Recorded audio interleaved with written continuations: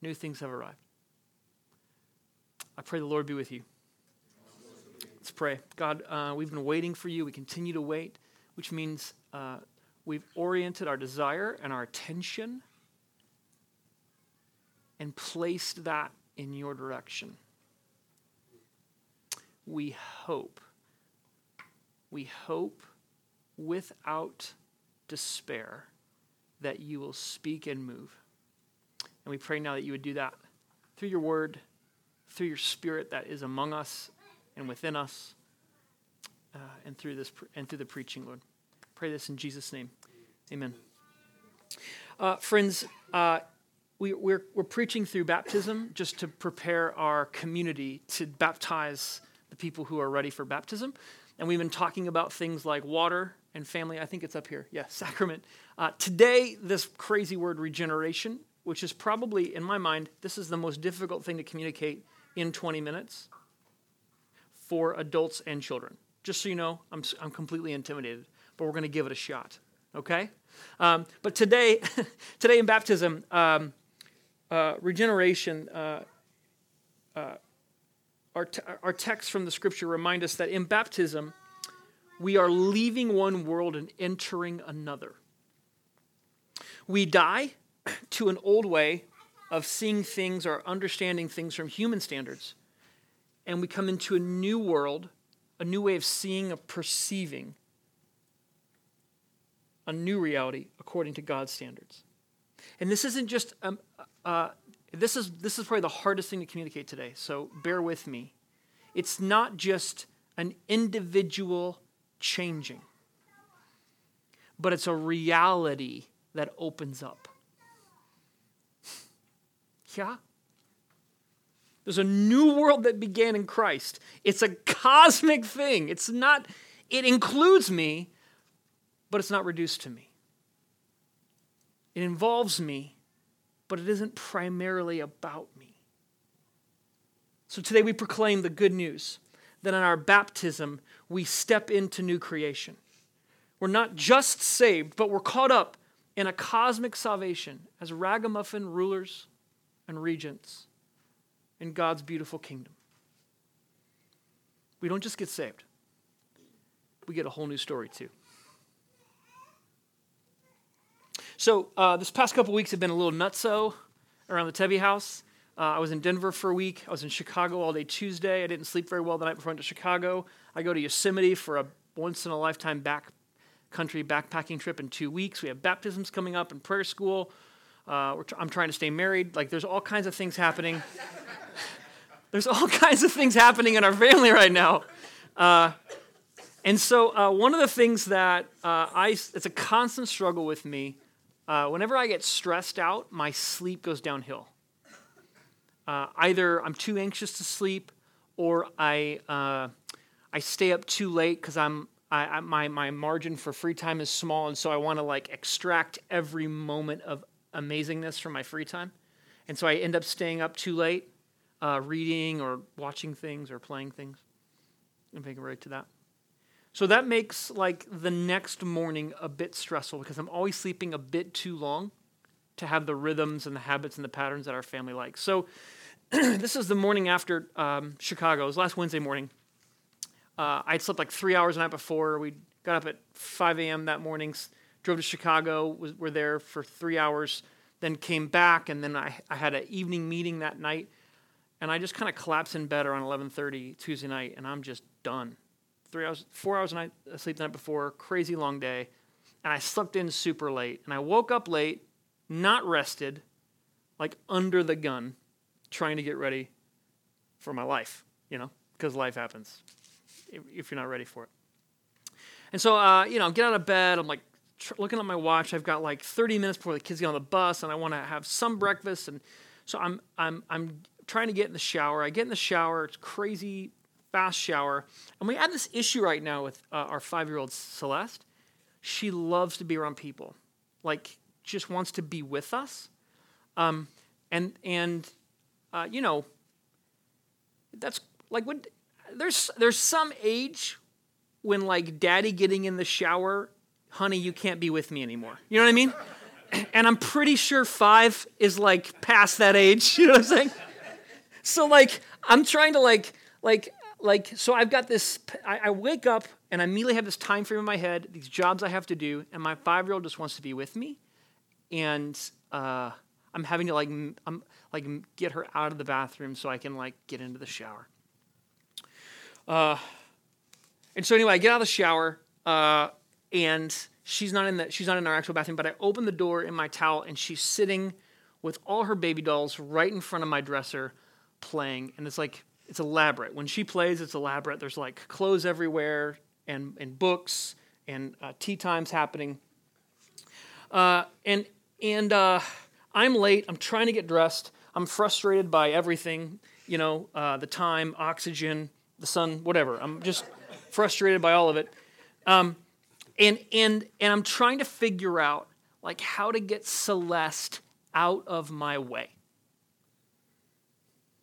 Right? I don't want to be that dad, but I'm that dad.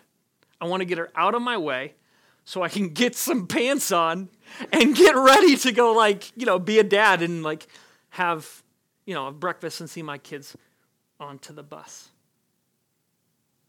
But in this story, in this frame of reference, dripping wet, late, tired, frustrated, anxious, with no time, who is Celeste to me in that moment? Who is she? She's a problem, right? She's a problem to fix. She's an obstacle that's interfering with what I want, right? She's an annoyance, a nuisance, right? She's doing something wrong because I can't actually get ready. And so then, obviously, that's something that would be different if the kingdom of God came. I wouldn't think of my daughter as a nuisance. Can we get an amen? Yeah, right? But oftentimes our imagination is, the problem is me and my heart and my mind, and I have to get maybe saved, right? I've got something that needs to happen to me. So sometimes we think of salvation as I'm an issue, I have to change. Or salvation is God eliminating all my problems. God just changes Celeste's play patterns so she plays somewhere where daddy doesn't have to try to get her out of the way. Or salvation is this future reality. So, I see her and it's okay, God, well, we live in a fallen world and of course I'm going to be grumpy and she's going to be in my way. But one day I'll fly away in glory. Oh, I'll fly away. Right? Oftentimes too, we think, if my daughter would just get saved, and then my wife would get saved, there would be this large enough gathering of a group of individuals who would be saved together, and then we could have something would be redeemed because we'd have the critical mass of saved souls together, and a choir of angels would burst out singing Nicole Nordeman, and we could all be this beautiful, little, precious community.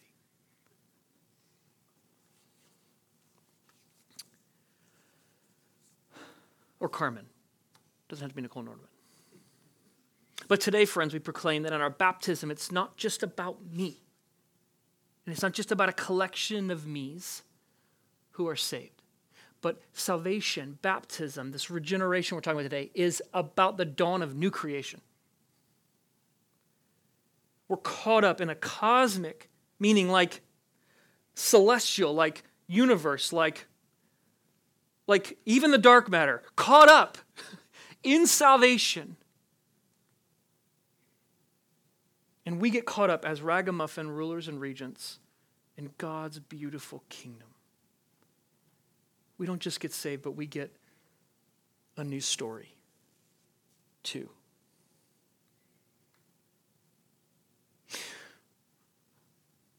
I'm going to talk about two things, but before I do, the two things I'm going to talk about is that in our baptism, we renounce the world of darkness, and we are anointed with oil to symbolize being sealed by the Holy Spirit. So we renounce the world of darkness, and we're anointed with oil. But before I get there, I want to talk about our texts today in the New Testament are speaking to a reality we often miss, which is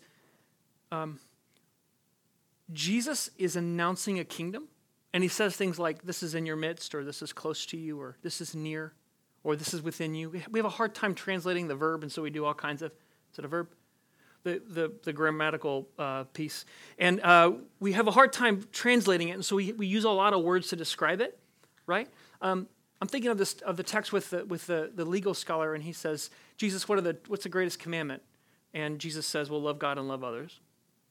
It's a gloss. It's not really what he says, but he says that. And then the legal scholar says, you've answered wisely, and Jesus says, you are not far from the kingdom of God. Jesus came announcing the real world, but people couldn't see it. They couldn't perceive it. He'd say things like, well, it's revealed to kids, but for you guys, you can't see it.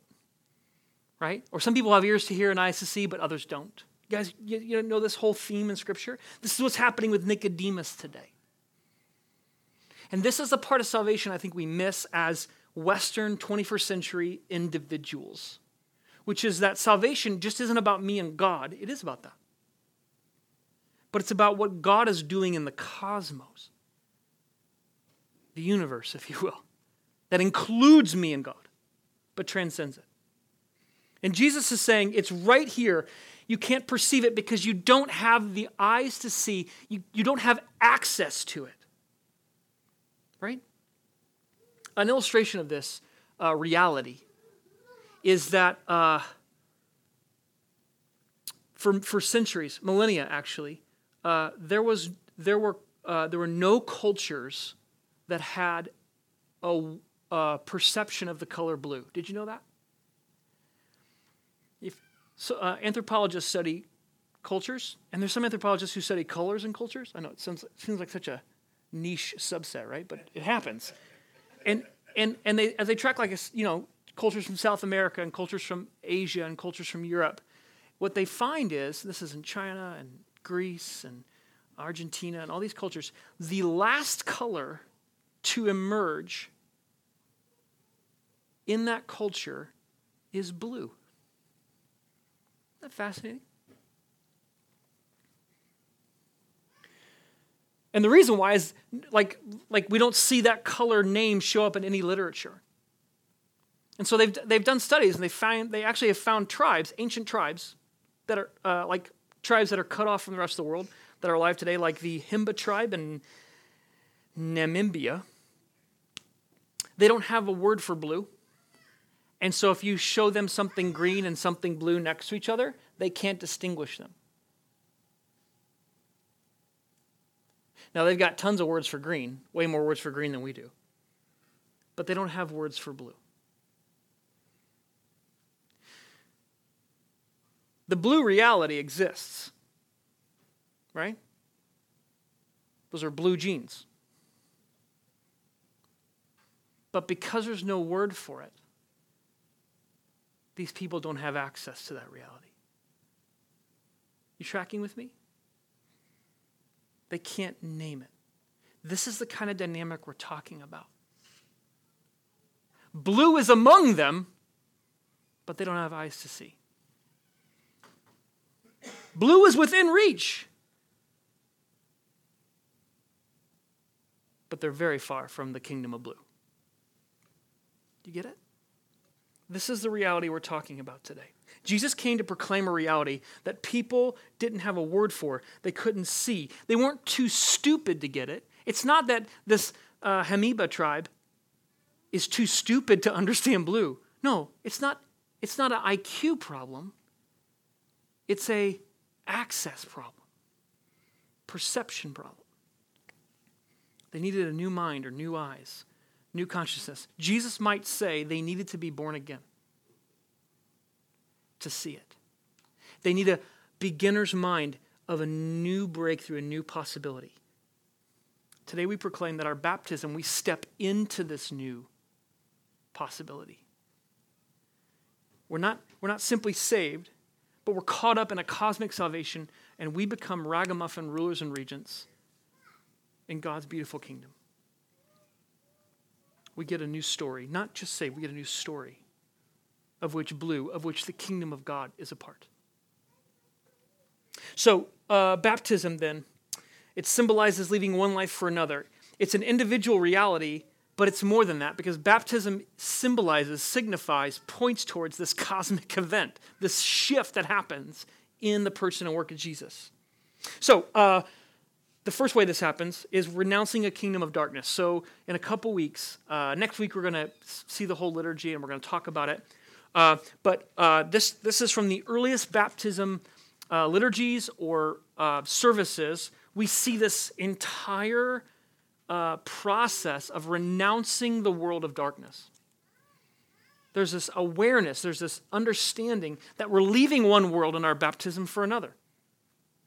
And so in earliest times, this involved like exorcisms. Like sometimes weeks of exorcisms. Like it was a serious thing, right? So for our purposes, we're going to have this giant horse trough. And it's going to be somewhere like maybe here, probably. And we've got an orientation here. We probably will turn the horse trough this way because this is west and this is east. Am I getting that right? I think I'm getting that right. Roughly. I'm going to bring a compass next week. We'll figure this out. But the reason why it's important is because in the earliest traditions, like the sun set in the west. So the west was symbolized as a place of darkness, right? This is why Jesus is prophesied as the morning star, because the sun rises in the east, right? There's light coming from the east. This is significant for the Hebrew worldview. And so in earliest traditions, a person would face west and renounce the kingdom of darkness. Do you renounce Satan and all the spiritual forces of wickedness that rebel against God? I renounce them. Like I'm just facing it. In some liturgies, they would actually spit, right? Which, if you're a Semitic people or East, we might not spit here, although my son likes to spit these days. And I'm not sure what that's about. We spit and we renounce, and then we turn east and we confess, welcoming the kingdom of light.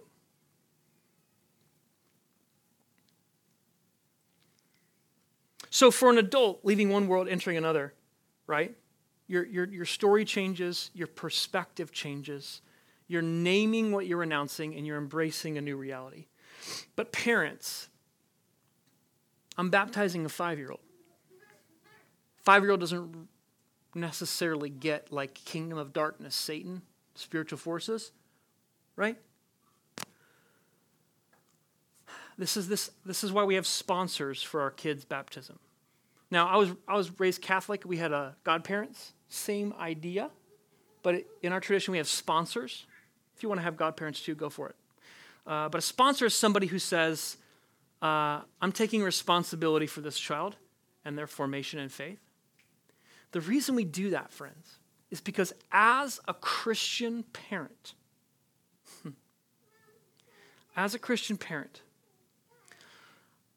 my salvation isn't just about me. My salvation is about this new world I'm called to inhabit, where I'm invited into a story, not of like me and Jesus being best friends, but the story, here's the story. I mentioned to you, we need to preach about this, beginnings and endings of our story. The story is Jesus has saved me and you and us so that he can entrust us with his authority and power so we can co-rule and reign with him for eternity. Did you know that? Jesus is looking to trust as many people as he possibly can with his power. So one way to talk about heaven is, heaven will be full of as many people who can bear Christ's authority as possible. That's who God is looking for. And so part of that is now this is a scary word to use. I get it. We get baggage here. But putting all things under Christ's feet, taking all things captive to the light of Christ. What am I responsible for as a Christian? What do I have responsibility for? What do I have authority in? Well, I'm responsible to put that into the kingdom of light. I'm not just responsible for me, but I'm responsible for at least my pet fish, my kids, right? The money I have, to steward these things, right? So parents, we baptize our kids not as a forced conversion, but because we're caught up in the kingdom of light and we're putting all things into that light because we're responsible for our kids. Now, this makes sense, right? Like my kids are born in America as Tebbies. And we don't, there's no question in our minds that it wasn't oppressive for me to make my kids American citizens. Amen? They just are, because that's where they were born, right? And it's not oppressive or injurious for me that they use our last name, Tebby, right? I'm not violating their free will. That's a part of the world into which they were born, right? Well, my kids were also born into the kingdom of light because I bear the Spirit as Christ's representative. And I'm charged with bringing all things into the light of Christ. So when I baptize my kids 2 weeks from now, it's a declaration of, Lord, I'm raising these kids in your kingdom of light. Renouncing the darkness. Because this isn't about just you and me. This is about new creation. There's a new story I'm caught up in. Why would I live in a new story where I have authority and tell my kids to live in a different story?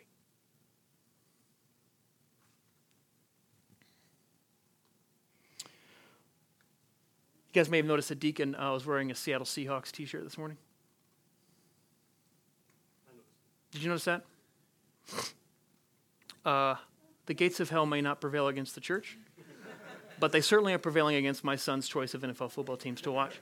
So I raised my son as a Colts fan, right? Now DCFS isn't going to get called to me about this, right? This is a normal thing, right? Nacho, you're raising your kids as Cubs fans. It just is what we do, right? But at some point, the spiritual forces of evil, as encapsulated in Jim Irsay and Ryan Grigson, tanked the Colts, made the team awful.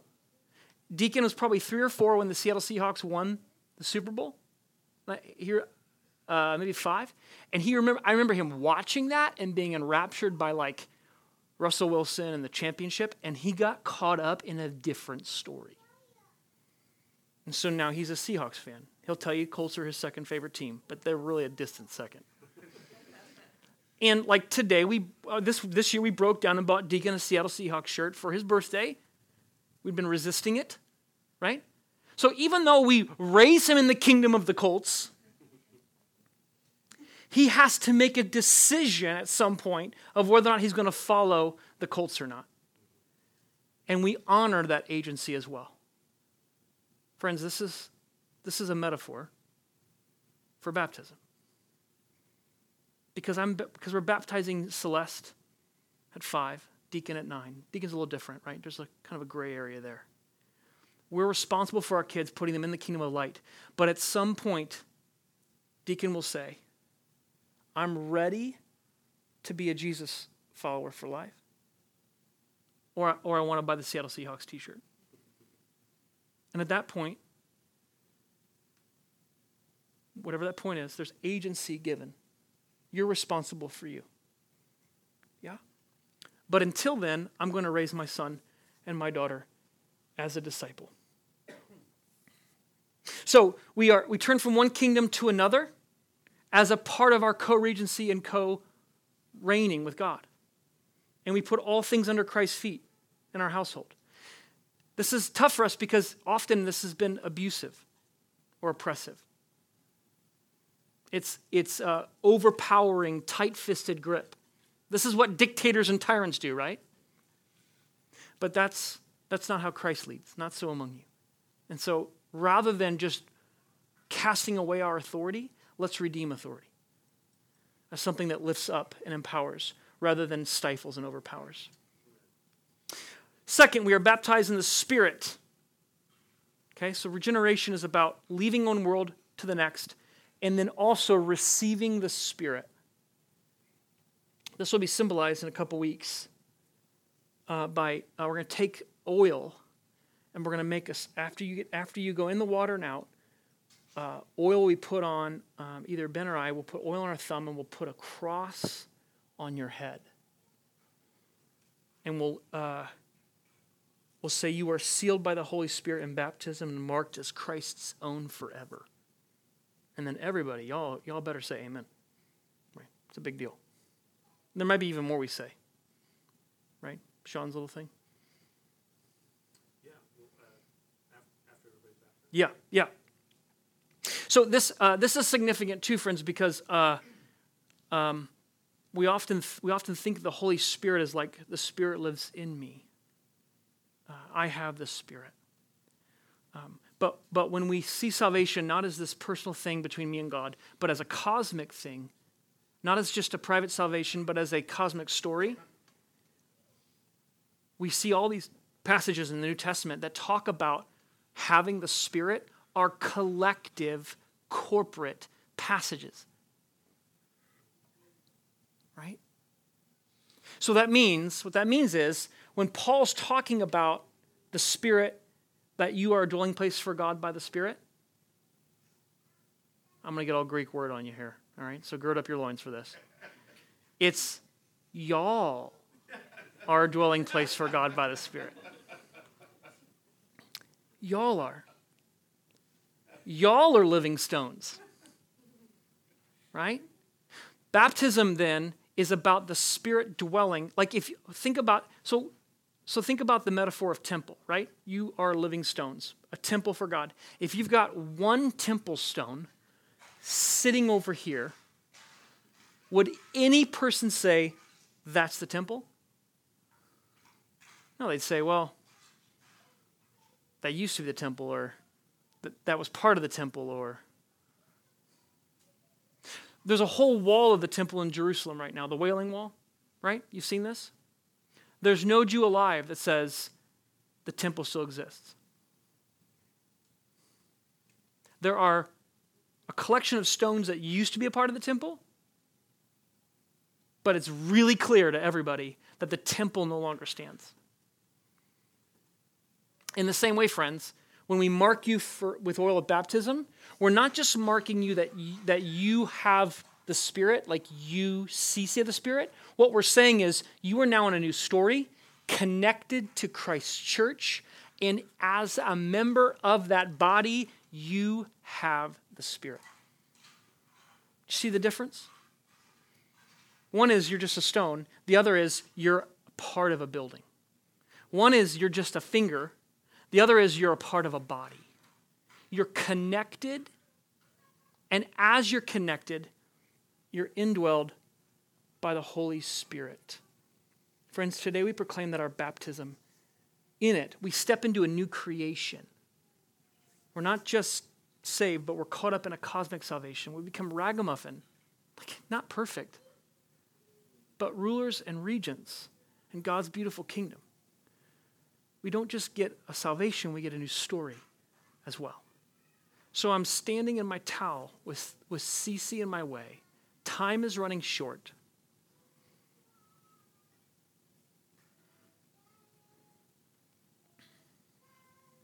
And part of our discipleship process here at the table is we name moments called Kairos moments. And Kairos simply for us is like a portal into the new creation. It's a doorway from the world of darkness into the kingdom of light. And all I can describe is, as I stood there with a quiet, simmering irritation and annoyance, exhaustion, I had a Kairos moment, and I saw my daughter in a new way. She went from indistinguishable from green to a whole new color. I was able to perceive this beautiful, creative girl who can't help but image our creative, wonderfully delighted, like she exudes wonder when she plays. So I stopped perceiving her from human standards. I might just preach 2 Corinthians 5 today, if we go long enough. It might just happen. I stopped perceiving her from human standards and started perceiving her in Christ, meaning in this new cosmic reality where everything changes. Being in Christ means Christ has summed up the whole cosmos in himself. He's putting all things under his feet, which means he's reigning and ruling his authority, which isn't an oppressive top-down, I'll crush you if you don't do what I say authority, but it's this bottom-up authority from below that lifts up and empowers and frees and liberates and sets loose in the world. And so in that moment, I no longer regard Cece from human standards. The old is gone and the new has come, and I see her as this beautiful, precious girl who is imaging God and is a place for me to meet with God and enjoy him and appreciate deeply the gift she is. And so I just sat down on my towel. And I was late. Because in this new kingdom, being late doesn't matter as much as in the older kingdom. Friends, where do you need new eyes to see reality today? Not regarding things from human standards, but regenerated, so that the entire world, the cosmos, is being summed up in Jesus, and everything changes because of that. Where do you need to be born again? Where do you need to have, some traditions call this a beginner's mind, where you relearn everything? Where you know exactly what this is. This is a 5-year-old disobeying and getting in your way. And then in a moment, you don't know anything about her. You don't know what this is. All you know is it's beautiful and you're going to receive it. Friends, where is new creation bursting out for you today? And God is inviting you to no longer see something from old human standards, but to see something from new. So for me, it's in my family. It's with my kids. It's in my neighborhood. I've got so many relationships in my neighborhood right now. I'm a pastor of a church and I train. Listen, friends, part of the way I pay the bills is I teach pastors how to start and create missional communities in their neighborhoods, and I can't stink and figure out how to do it in mine.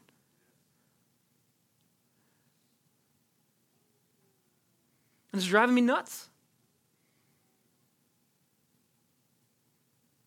I need new eyes to see my neighborhood, our relationships.